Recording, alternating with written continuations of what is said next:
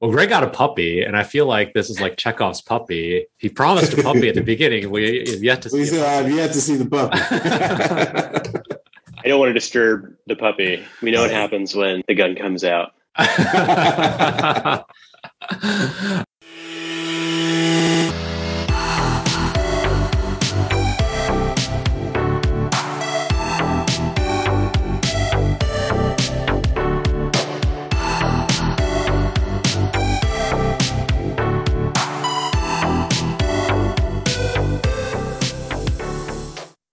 This is Densely Speaking, Conversations about Cities, Economics, and Law. I'm Jeffrey Lynn. I'm an economist at the Federal Reserve Bank of Philadelphia.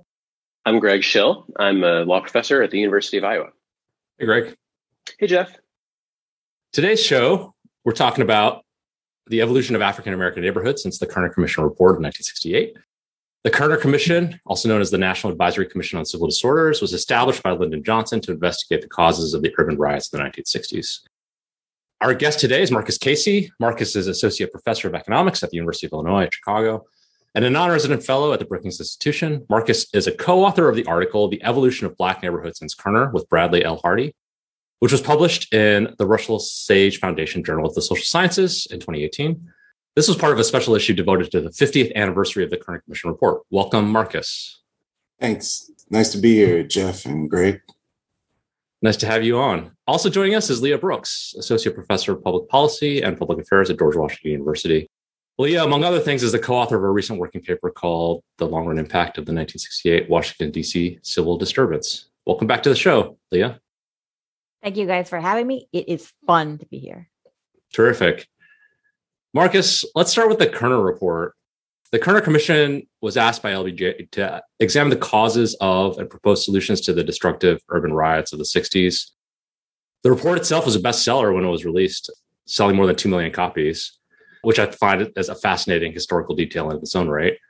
Why don't we start with what the Kerner report said? What neighborhood factors did the Kerner report identify as important causes of the urban riots of the 60s? Yeah, so the remarkable thing about the Kerner report is precisely because it focused on neighborhood conditions, right?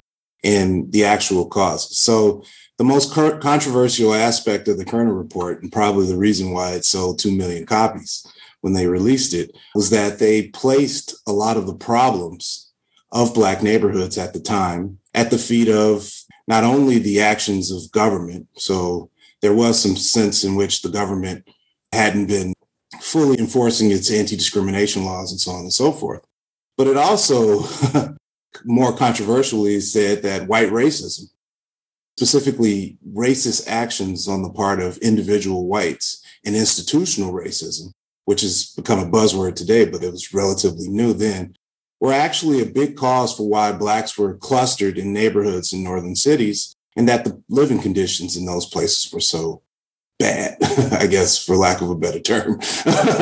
If you go in and read the report, they actually describe in a lot of the cities in which the riots took place. So think about Detroit and Newark and Los Angeles, how bad the situation was. And they linked the idea not only that there was housing discrimination ongoing, but labor market discrimination that helped keep wages and wealth down.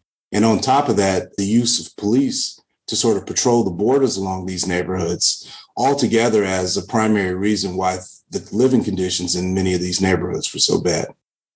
Right. Yeah. I mean, I think listeners to our previous show with Allison Churcher will recognize some of the strains of that argument, and that not just government actions in enforcing segregation and disparities in quality of life, but decentralized decisions and actions by white households are also important for understanding patterns of segregation and disparities. So there's something I think very smart about the structure of your analysis, thinking about the Kerner report and thinking about this distinction or not between people and places. I like very much the start of the article, which says, let's start with the places. So your article focuses on the places, the neighborhoods that were affected by the urban riots of the 1960s. And you analyze the evolution of neighborhoods in 4 cities, Detroit, Los Angeles, Newark, and Washington. So why don't you tell us a little bit about what happened to these neighborhoods both the ones that were directly affected by the riots of the 60s and those that weren't. Okay, thanks. So basically what we found, again, this is not no causal claims being made here about what the riots actually did. This was purely a descriptive analysis just to kind of ask ourselves, what happened in these places and how does that actually relate to the broader conversation surrounding sort of neighborhoods and the recognition that the Kerner Commission report largely got it right back in 1968 because the same issues sort of persisted. And so what we did was we took the places that were directly riot affected, right? Riots took place there, and then compared them to not only places, sort of Black neighborhoods within the same cities or within the same metros that had not been affected by riots, but also compared them to sort of other neighborhoods in these places, right? And the main things that we find, and you see this around a whole lot of the descriptive statistics in the paper, is that there was a level difference between the places that were affected by riots relative to sort of other Black neighborhoods that weren't affected, right? So they tended to have higher unemployment rates, lower education levels. They tended to have a much larger decline in population over time. And even though these places had this level difference, there was no convergence between these neighborhoods, right? So the level differences persisted over decades, even when a lot of these places actually changed their population demographics, right? So later on at the end of the paper, we do an analysis and kind of look at how these places transition. Did they stay sort of stable Black? Did they take on a lot of Latino immigrants? Did they become gentrified in some respects, as proxied by increases in education and white population? And we saw, for the most part, most Black neighborhoods stayed pretty much the same. And the level differences between the places actually stayed pretty constant on most of the measures that we want to think about as sort of indicating the health of the neighborhood. And that was a little surprising to us because it sort of spoke to the kind of permanence, as urban economists like to talk about, initial conditions matter, right? But in this case, the initial conditions sort of persisted over time, despite all these other things that happened in the United States, right?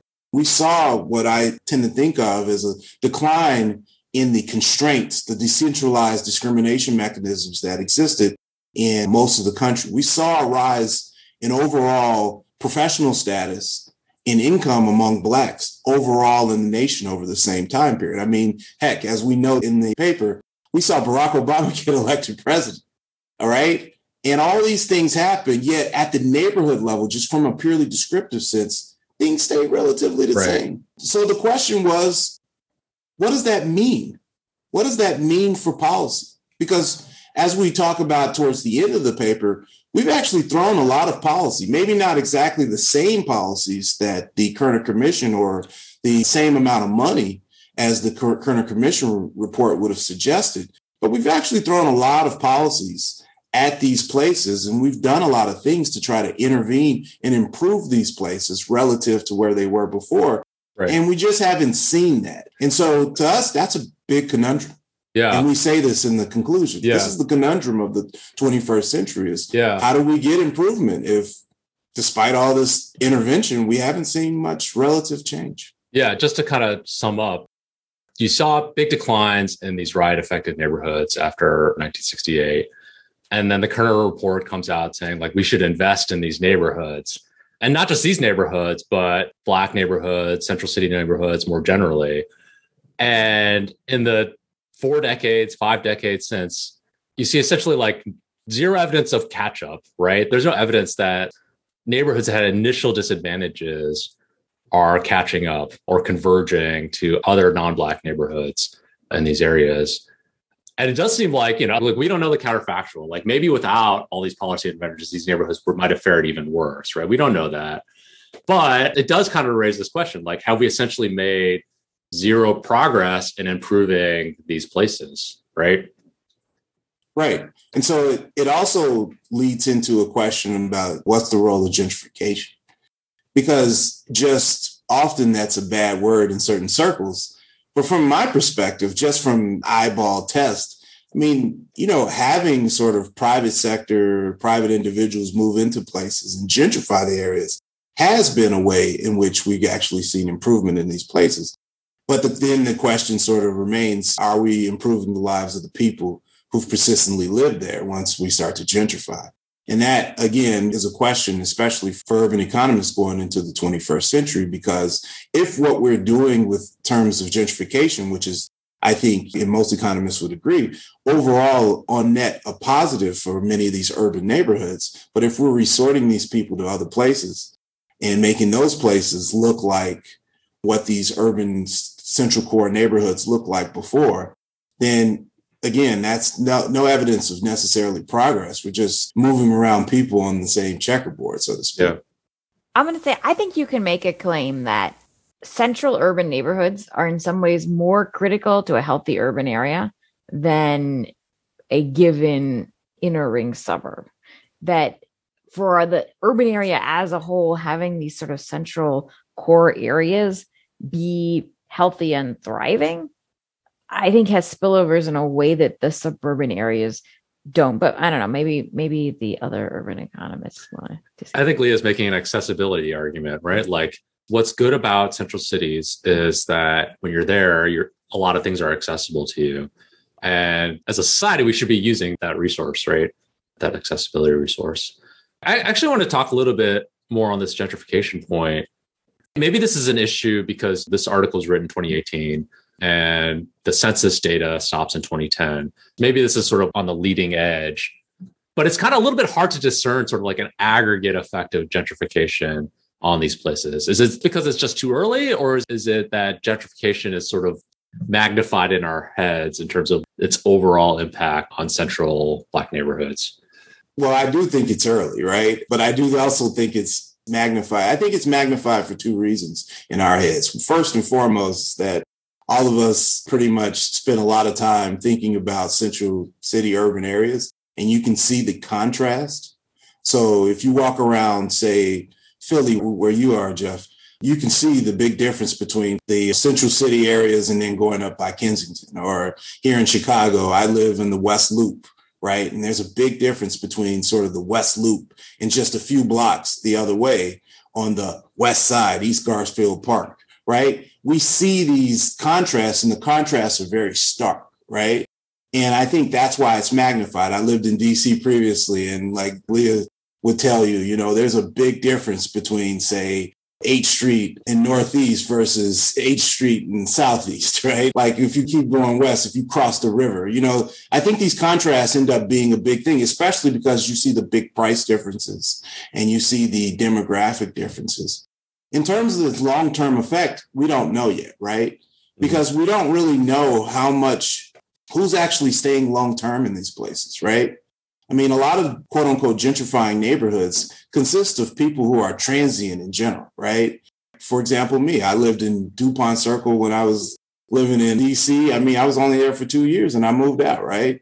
So it's not clear to me what that exposure would be for my kids, right? But if the people who live in these places tend to live in gentrified neighborhoods in all the cities, right? Then we might be able to discern an aggregate effect relative to somebody who's moving from a gentrified neighborhood to sort of more conventional or even declining neighborhoods in that way, right? But like my kids live in gentrified neighborhoods in Chicago, DC, and before that, when they were young, in Raleigh, North Carolina, when I was in North Carolina.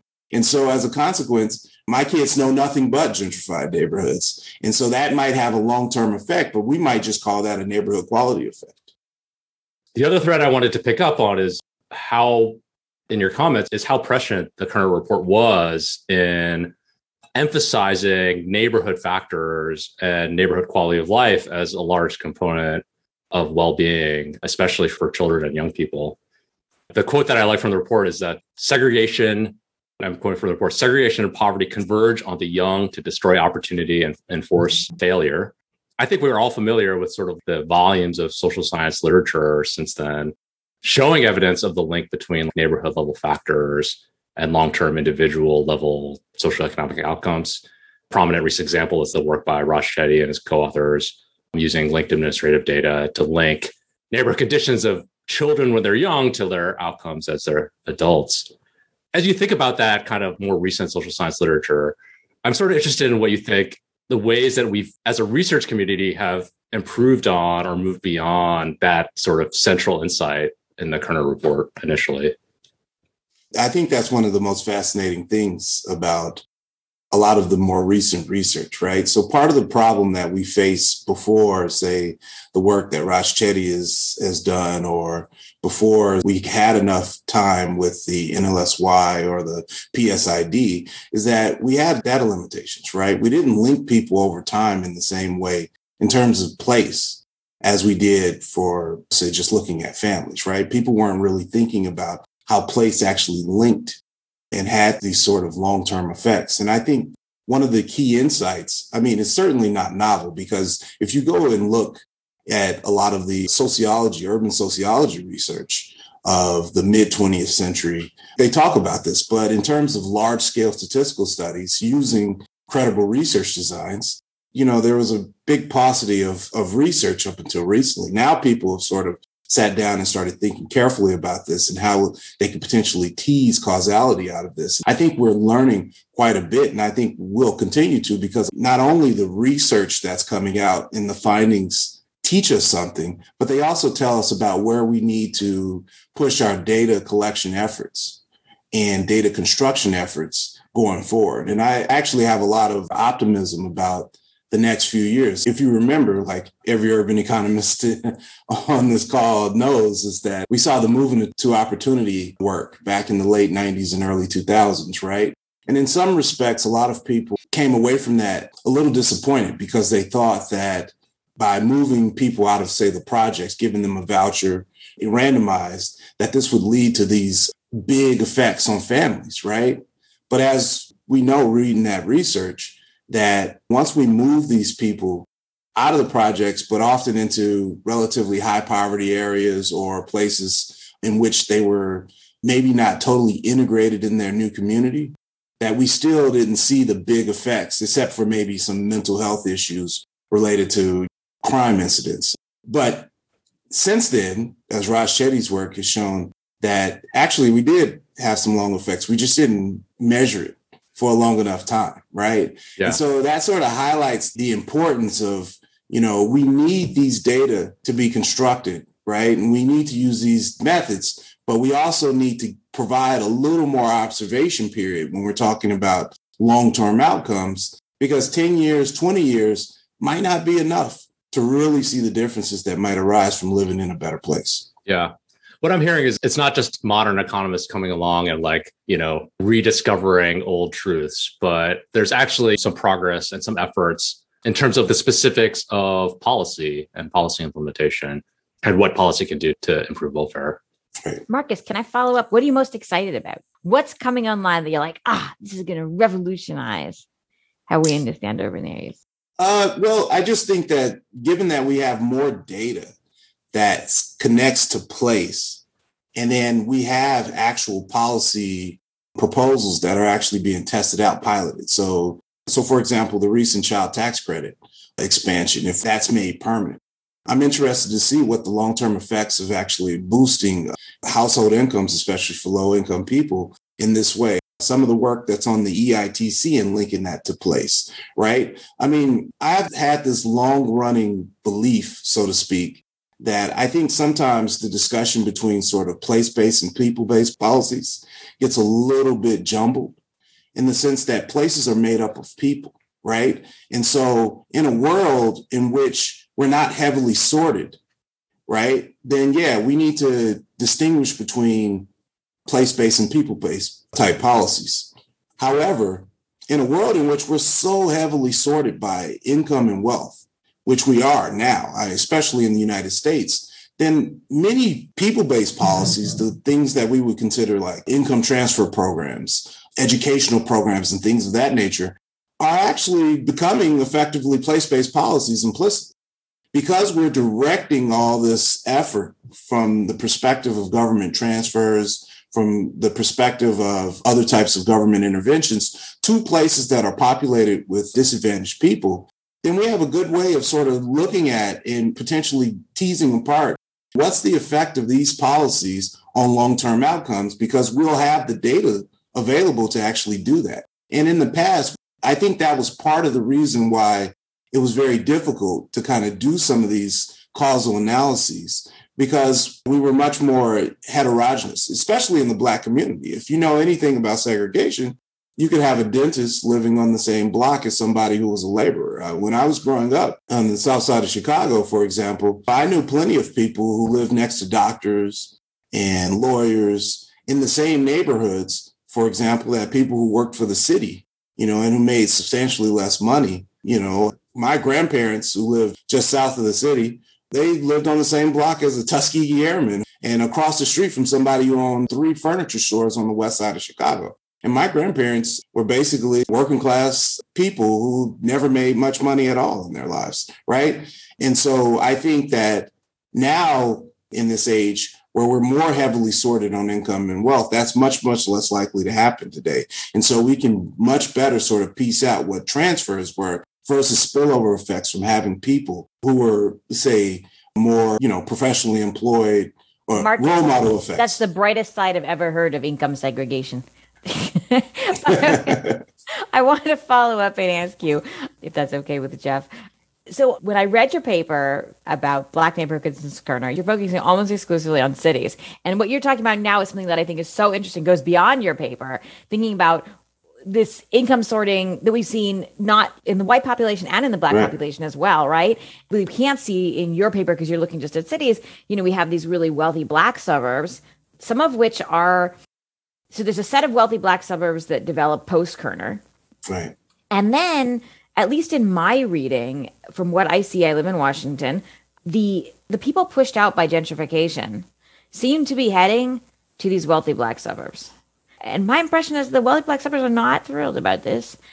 It poses this real big political and governance challenge. I don't know, you have any thoughts about this? This is something I've just been wondering about. So first, I will say that I agree. So let me just talk a little bit about the article itself. The article itself was mainly a kind of a discussions piece that we were it was part of a larger project, so to speak. So we have this larger project, my co-author Brad Hardy and I, where we were thinking about sort of asking a larger question that usually doesn't get asked in sort of mainstream urban settings, but you hear this a lot if you talk to a lot of Black scholars, is what actually did integration actually bring to Black communities, right?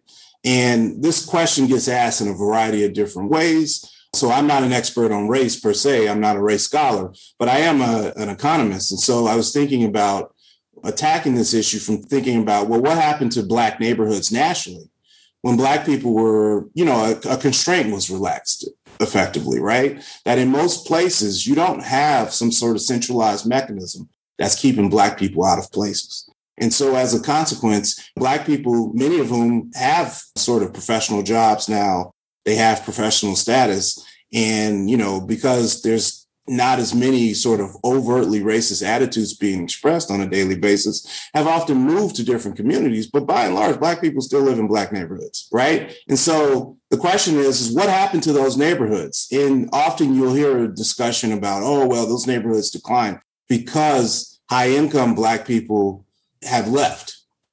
But really, there's a lot of middle-class Black people who still live in these neighborhoods.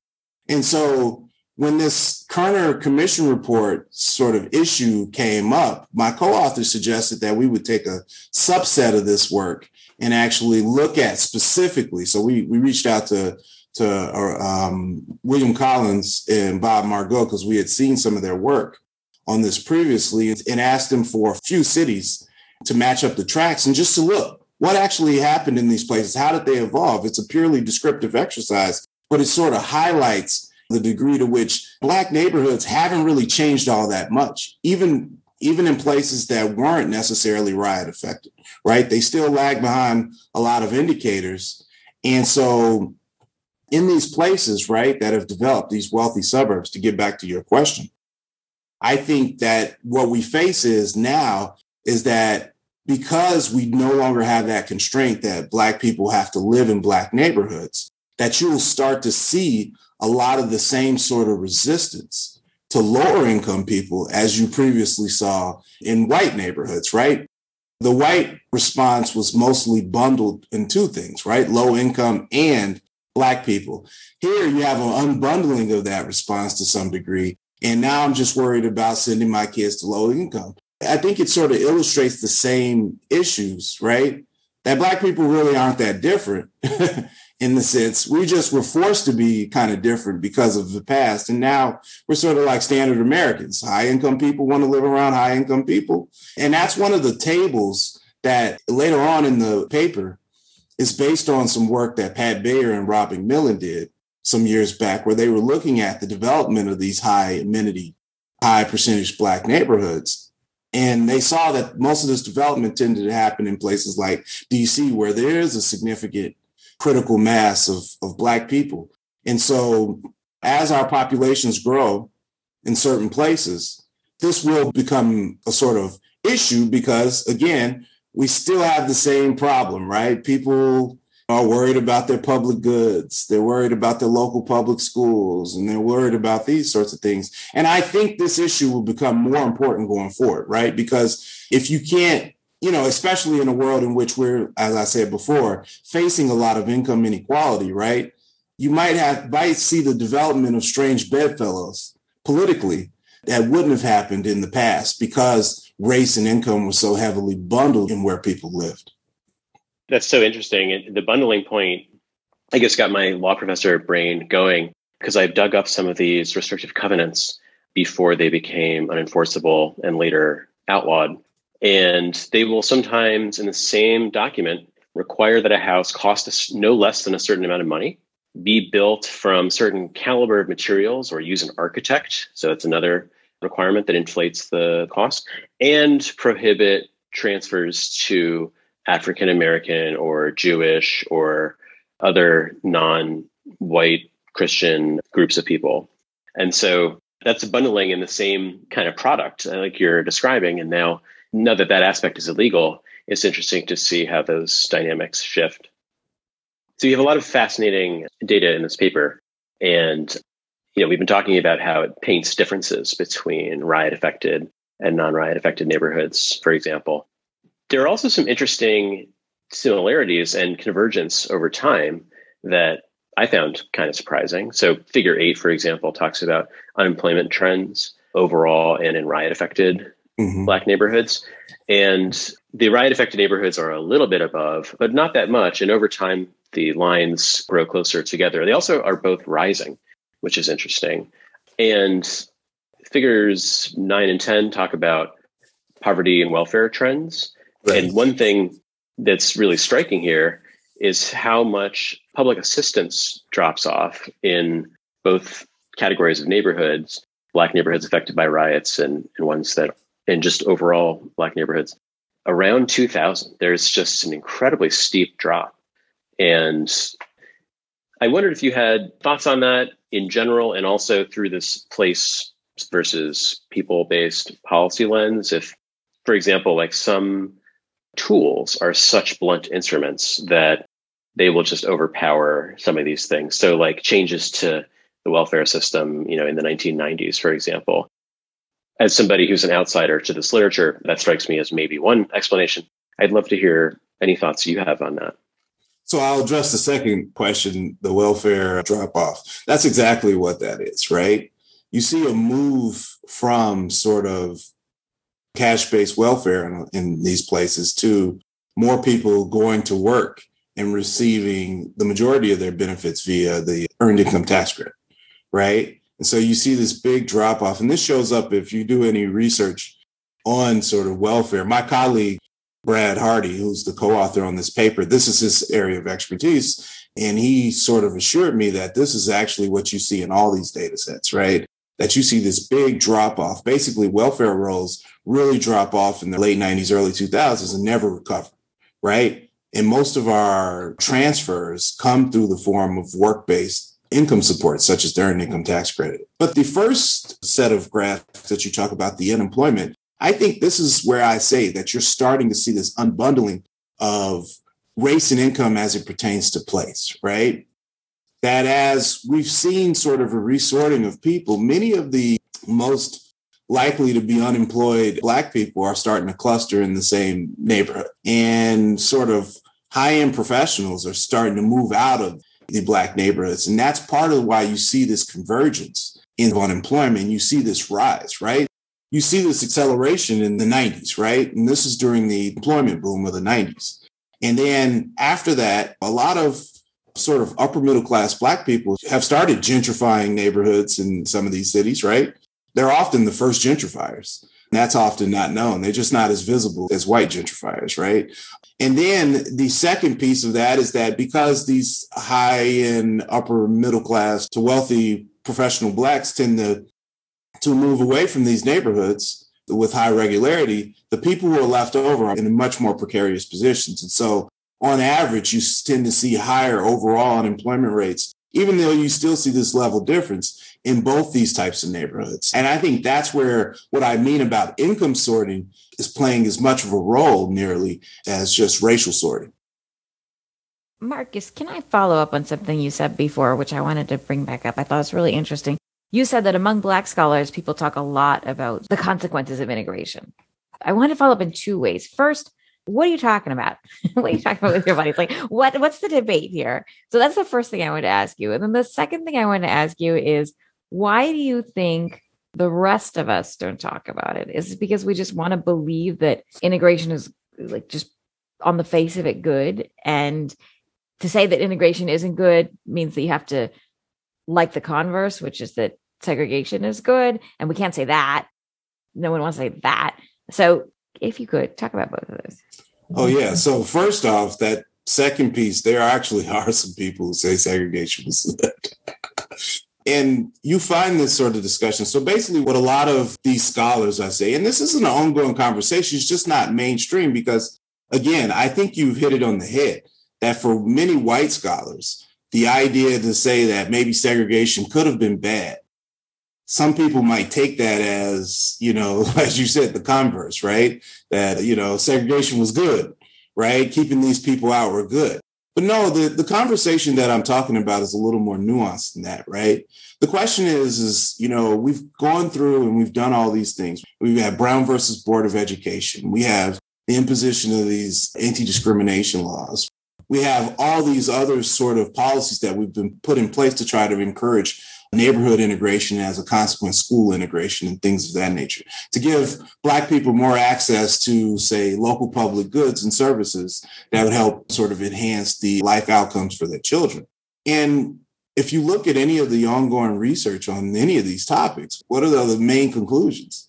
That schools are nearly as segregated as they were before, right? We see big fights in local school meetings about, whether they should allow people from the next neighborhood or, should we be busing or should we allow for people who don't live in the neighborhood, right, to enter our public school, open enrollments, charter schools. We see charter schools introduce school choice, and almost all these charter schools are nearly as segregated as the local public schools.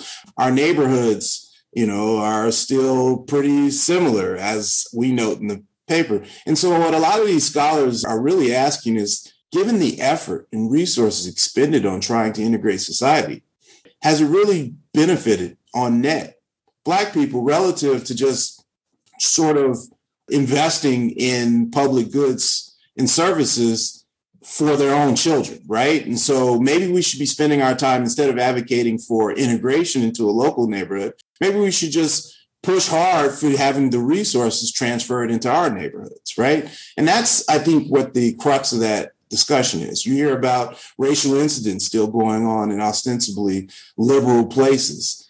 And there are some scholars who would argue that in some respects, the push for integration has caused more harm than good. Now, I don't hold that extreme position, but I'm saying that conversation is ongoing. And a lot of it is stemming from sort of the belief that we're expending a tremendous amount of resources, energy, and causing a lot of fights for access to the local public goods in largely non-Black communities and white communities in particular. And it's not clear whether that expenditure has been worth the fight. And I think that that's what the question is. And a lot of these statistics just descriptively sort of bear that out, right? We know that certain interventions really work, right?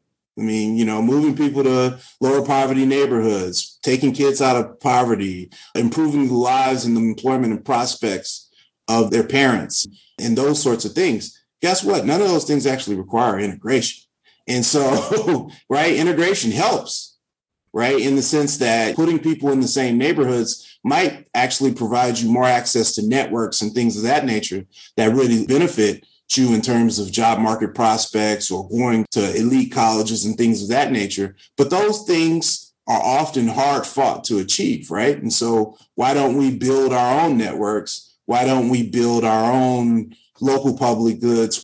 If a lot of this is coming through the mechanism of federal intergovernmental grants, let's make sure that the federal government remembers these communities and not just try to force ourselves into a fight to get into those other communities who are receiving the bulk of those resources. That's where that conversation is. The fact is that the persistence of the conditions that are described in the Kerner Commission report, while, I hold an optimistic view on that, which differs from some of my colleagues that I'm referring to. But nevertheless, this is a real robust conversation. And I don't think this conversation goes on among white economists, for example, because of concerns that people might misinterpret their view, right? They're trying to push, and of course, some people might disagree with this, but I think by and large, most of the white or non-Black economists probably look at these things and say, we just need to work harder, right? Because that's what historically has been the sort of view on progress in these things. And there's a lot of scholars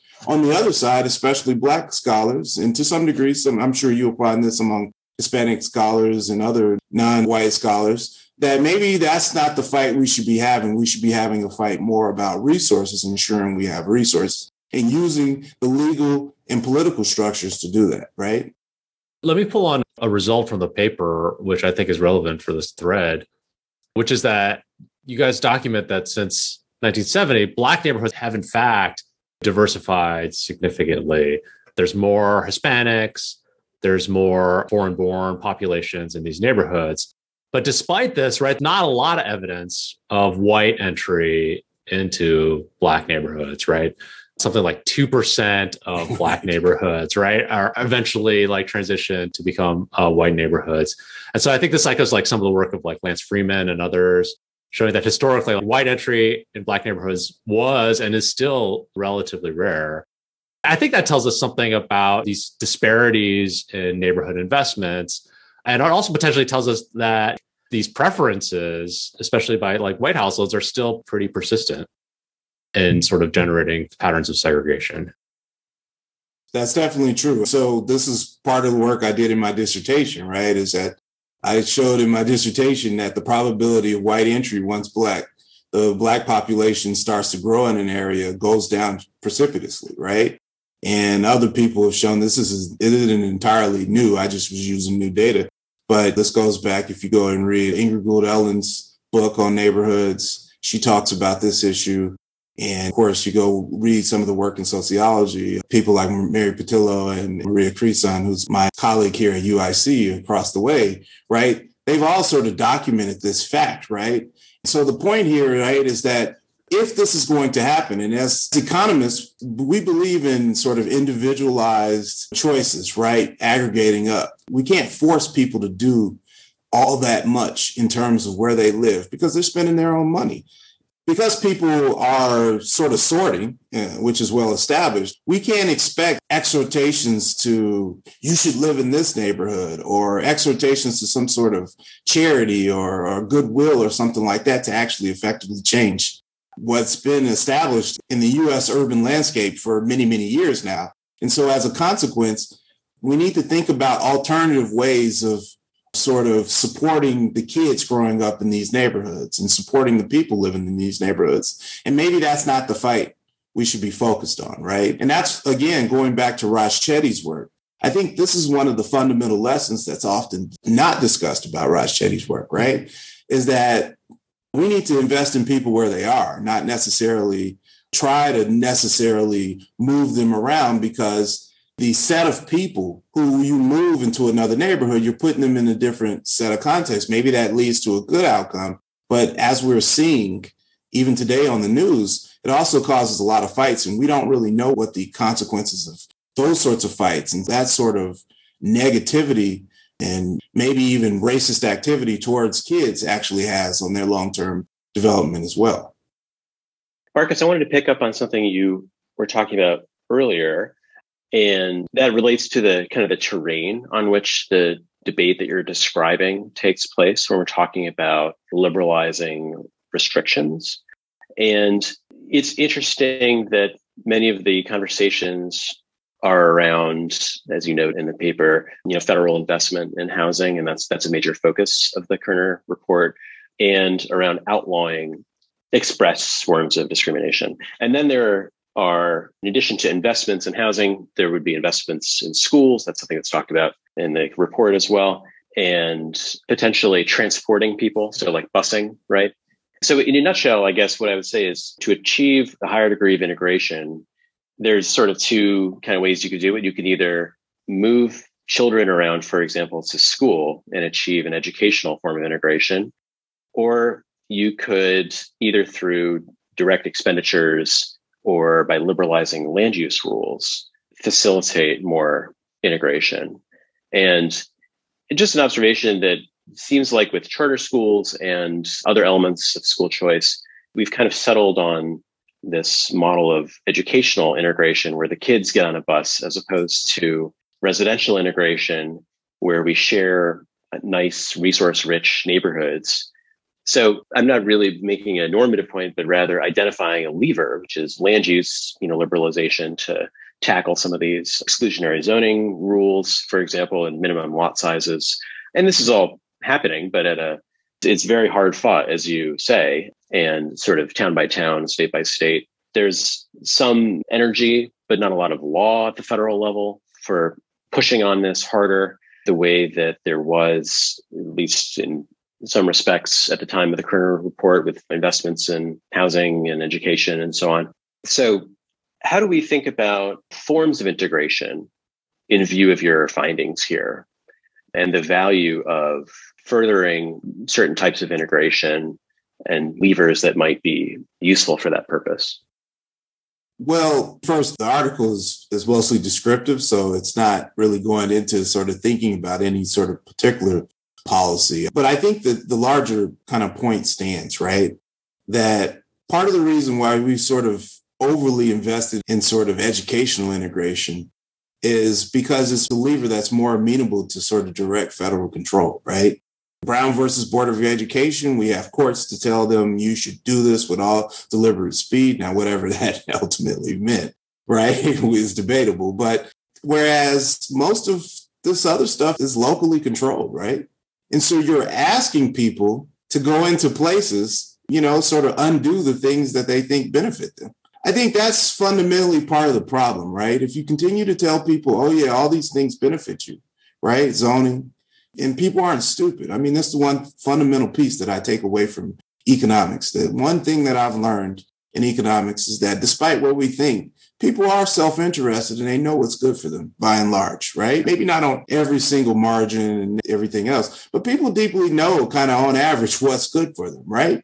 And so you're telling a lot of people that we want you to be an altruist, right? You're worried about your housing prices and your housing wealth. Now, there might be evidence that doing away with restrictive zoning and actually building more might actually not have that big of an effect on your overall wealth profile. But there is a possibility that it goes away, right? That my housing price drops 20% over the next 10 years. There is that possibility. Any economic model will tell us that, right? And so faced with that gamble, so to speak, I mean, why would anybody do that, right? And so, why would anybody want to build apartments in a single family place unless they were altruistic and believed in public goods? And one of the things that's really struck me over since the Reagan era, and this is something that I'm really interested in and related to actually a conversation, including conversations that Leah and I have had once when I visited GWU, is this idea in the decline in investments in public goods. And that's what we're asking people to do. Right. And it's just hard to get people behind that, especially in a world in which income and wealth inequality matter. Right. We've established that. So I do think this thing is amenable to some degree to federal intervention because of that. Right. Because we can't expect local residents, especially homeowners, especially people who are deeply invested in their local public goods like schools and so on and so forth, to undo what they've effectively been advantaged by. I think we either have to go through a federal route or we need to think about alternative ways of actually investing in people and especially their children in the neighborhoods in which they actually can move into, because I just think it's just very hard. And I'm very pessimistic about the idea of undoing the things that advantage the people who've already been grandfathered in to a lot of these urban neighborhoods, right? In a depressing way, I want to say I agree with you, Marcus. I super agree with you. And I want to say I did a little reading of the Kerner Commission report so I could sound authoritative on this podcast. And one of the things they say, they're so careful in the report to frame these changes as changes that benefit everyone. I mean, because the guys who wrote it were politicians. They knew this. I think they must have known this like deep in their hearts, that the only way to sell this change is to sell it as a change that benefits everyone. It's not you sending your money to some black person you never heard of and don't care about, but it's you spending your money for something that's going to benefit everybody, including your own children. That sales job didn't really seem to work. I also want to totally agree with, in changes like this, you're asking people to do things that affect two of the things they hold most chiefly important in their life, the value of the home and their own kids, right? You're telling people, for the sake of society at large, we'd like you to send your kids to a school that might be not quite as good as the school you can afford to send them to by buying a house in this neighborhood. And that is framed that way, that's a political loser. If we want to make changes, we need an ask that doesn't make people feel like they're giving up something that's so deeply held and important. I think it points to the idea that we need to be creative in thinking about what margins we might be able to adjust. Exactly. Right? And the ones that aren't so divisive. We're operating in a constrained environment, but those constraints are somewhat dictated by our past policy choices, right? Like policies that encourage wealth building solely through home ownership and concentrating your wealth in your homes, policies that prize local control over everything else. And I think that's related to our previous conversation with Katie Einstein and Michael Hankinson about the level of the decision-making in a federal system. I want to turn to kind of the outlook. So in the last part of your article, you survey the current state of Black neighborhoods. Pretty convincingly, I think, show us that there's been little progress in helping places that were behind in 1968 catch up. But there have been significant changes in the geography of Black families. And I wonder if you could talk a little bit about that and what it might mean for the outlook future. So remember, the main analysis in the paper is really on 4 cities that are troubled cities, right? I mean, and have been persistently so. Newark, not so much LA, but Detroit, right? And, Washington, D.C. is not so much anymore, right? That's where the piece where the optimism should come from, right? Mm-hmm. Looking at Washington, D.C. still has a large, or especially primarily Black, but also to some degree Hispanic population. But there's also a lot of wealthy, well-educated Black people who form neighborhoods or live in neighborhoods like the one I lived in DuPont Circle and Upper Northwest. And there has been a measure of change in those places relative to the times that we're talking about in 1968. And so I think that's where the optimism lies, right? And there was a paper Pat Bayer and Kerwin Charles published in the QJE a couple of years ago that basically looks at sort of income distribution and relative income distributions between Blacks and white males, and basically shows that upper middle class Blacks are actually doing pretty well in the United States. They're really benefiting from the institutional structure. We get paid well for being well educated by and large in the United States. They're living, and we can see this in the other data, they tend to live in these pretty amenity-rich environments, or they can if they want to, and so on and so forth. And so I think the real question is the larger question of society is how do we deal with income inequality and wealth inequality going forward in time, especially if we're not going to have constraints on where sort of relatively wealthy people live, right? And a large segment of the Black population matches that, then they're less of a concern as sort of poorer Blacks, because poorer Blacks are more heavily sorted than other groups, right, in these historically poor neighborhoods.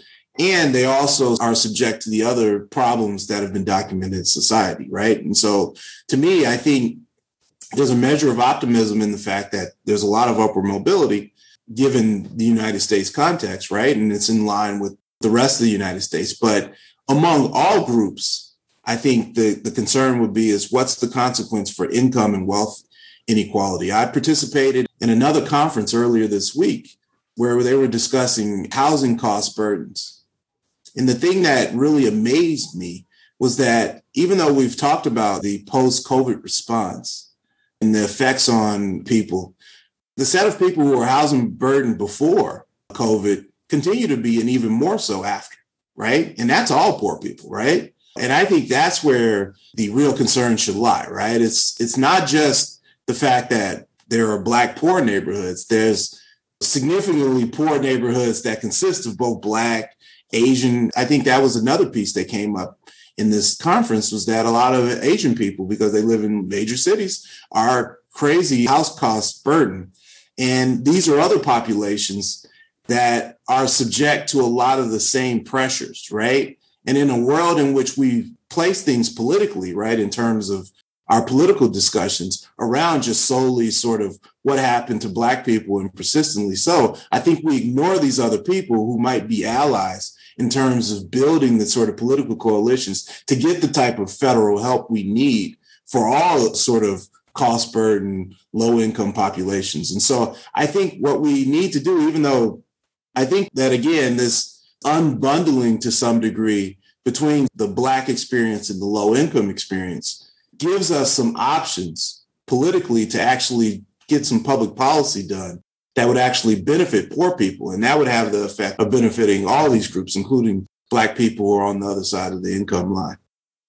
That's great. Thanks for coming on to talk about your work, Marcus. I really enjoyed the conversation. Thanks to Leah, too, for joining us. It was fun, as predicted. Yeah, this was great. Thanks a lot for having me. Now's the time on our show where we give our appendices, which are recommendations for our listeners. Marcus, what's your appendix? Well, when you reached out to me, I had two things come to mind. So forgive me for giving you two appendices, right? So the first one is, I would suggest, if people want to understand better sort of this issue of initial conditions and how institutions interact with individual choices to lead to persistent outcomes, there's a really nice book. It's a classic in urban sociology called Black Metropolis. And it's sociologists St. Clair Drake and Horace Caton. There's a new version out with Mary Patillo writing the foreword. And I think that book is actually pretty interesting. It's an interesting synthesis of sort of the conditions facing Blacks who moved to Chicago under the Great Migration and thinking about the institutions. And you can see, if you read that with an eye of a scholar who's interested in urban things, you can see a lot of how the institutional environment and the conditions of the 1940s, say, because this was written based on data collected by WPA workers during the Great Depression, but also how that carries forward to the issues that we're still discussing today. Carries forward to the Kerner Commission report, and it carries forward to 2021. The other recommendation that I have is actually a new TV show on Showtime that I've been enjoying, and it's called Flatbush Misdemeanors. And for anybody who's really, really interested in urban issues, so any urban economist, for example, would love this show, in the sense that even though it's a comedy and it has some, some risque parts and things of that nature, the set piece of Flatbush, Brooklyn, and gentrification, and these new people, both a Black person who's from the West Coast and a white person, moving to Flatbush and then trying to integrate into this community, this well-established urban community, is hilarious. And they illustrate so many pieces of kind of urban life and urban issues. Everything from schools, because one of the characters is a school teacher, the other one is a starving artist, delivery, sort of dealing with pre-existing residents and how tensions might arise there. I really recommend that if you have interest in urban issues. Both sound amazing. Thanks for the recommendations. Leah, what's your appendix this week? All right. My appendix is this book that's been sitting on my desk that I've been meaning to read, and I was hoping that by mentioning it would make me feel even more motivated to read it. It's called Public Citizens: The Attack on Big Government and the Remaking of American Liberalism, which I thought was a good relation to Marcus's paper and the Kerner Commission. Because I think in part, this book helps us understand why the American left has gotten stuck in a certain way. Like the American left, I think, has big idealistic goals, but has failed, I would say, since Johnson in achieving those goals. And this book, I think, helps us understand at least why, in part, arguing that part of the sort of Nader revolution of the late 60s and early 70s engendered a fear of government, not just on the right, but also on the left. But I've read 20 pages. So if you ever have me on again, I can tell you a little more. Well, I love that. I also would recommend having lots of books that you haven't read yet, because I feel like that is very aspirational. Let the record reflect that I'm pointing at the bookshelf behind me right now. I too have a large collection of books that I've yet to open, but I'm looking forward to reading all of them. Yeah, I would also recommend Jonathan Rada's book, our previous guest, called Why Cities Lose, which helped me understand a lot of the political dynamics of this country over the last several decades. Very good. Greg, what's your appendix? So I wanted to flag a post by our guest, Marcus Casey, along with Randall Akey, on the Brookings site called Measuring Racism and Discrimination in Economic Data. In Marcus's paper that we talked about today, he studiously avoids drawing causal conclusions. And as we were chatting, Marcus, you were appropriately careful about all that stuff. And that's very sound social science. One thing that you and your colleague mentioned in this post is that it's just actually very hard to get a lot of good data, especially specifically data that helps measure outcomes in terms of race. And in the post, you folks identify several areas where you think better data would be particularly helpful. And one that I thought was interesting is longitudinal data, because it might not be obvious why it would be possible to create new longitudinal data today, since by definition, the underlying data has to come from a long time ago. But I think you indicate here that some of the underlying data does exist. It's just not linked. And there are databases that don't talk to each other. There's a lot of behind the scenes kind of work that needs to happen. And when I read this, I thought of President Biden's executive order on racial equity. And I gather the social science community, there's a conference that you mentioned here, has taken up this sort of larger challenge of assembling better data. And in my own work, I've seen the U.S. Department of Transportation undertake a request for racial equity data, specifically how they can gather it better. So I really liked the kind of focus on the plumbing in this short post. And I would love to see more of this become available and become linked and become accessible to the public, as well as researchers, in meaningful ways. So thank you.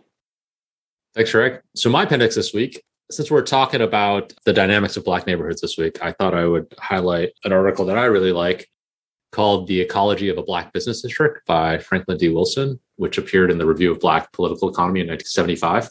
Wow. This is a fascinating article. So what Franklin Wilson is doing in this article is measuring the evolving geography of the Black business district in Birmingham from 1883 to 1970.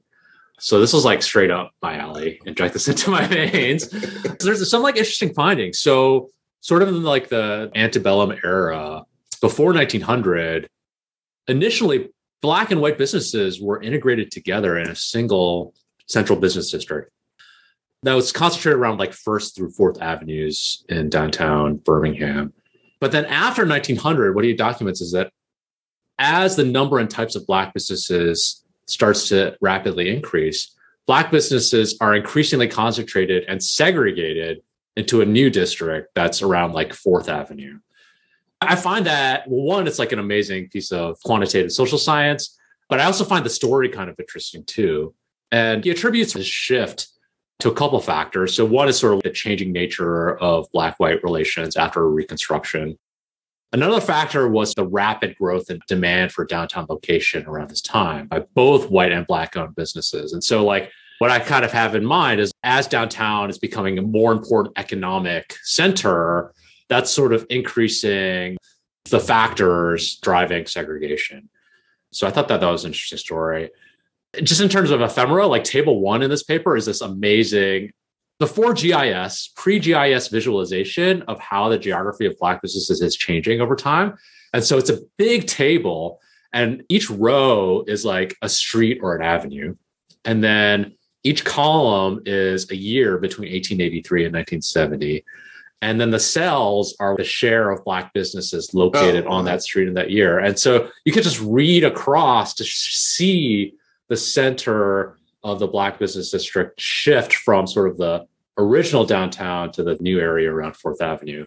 Anyway, I thought that's a pretty incredible figure. Thanks for bringing that up. I want to take a look at that one. It is also like criminally undercited, according to Google scholars. So hopefully we can bring some attention to that paper. Thanks for listening to today's show. For Marcus Casey, Leah Brooks, and Greg Schill, I'm Jeff Lynn. Our producer is Skylar Powles. Check the show notes for links to some of the articles we discussed on today's show. And let us know what you think of today's show on Twitter. The show's handle is @DensitySpeaking. Greg is @Greg_Schill. I'm @Jeff Arlen. Marcus is @MarkDPace. Leah is much smarter than us and not much better. If you don't already, please subscribe to Density Speaking wherever you get your podcast, and take a second to rate and review the show as well. It helps other listeners discover our show. Finally, the views expressed on today's show are those of the participants that do not necessarily represent the views of the Federal Reserve Bank of Philadelphia, the Federal Reserve System, or any of the other institutions with which the hosts or guests are affiliated.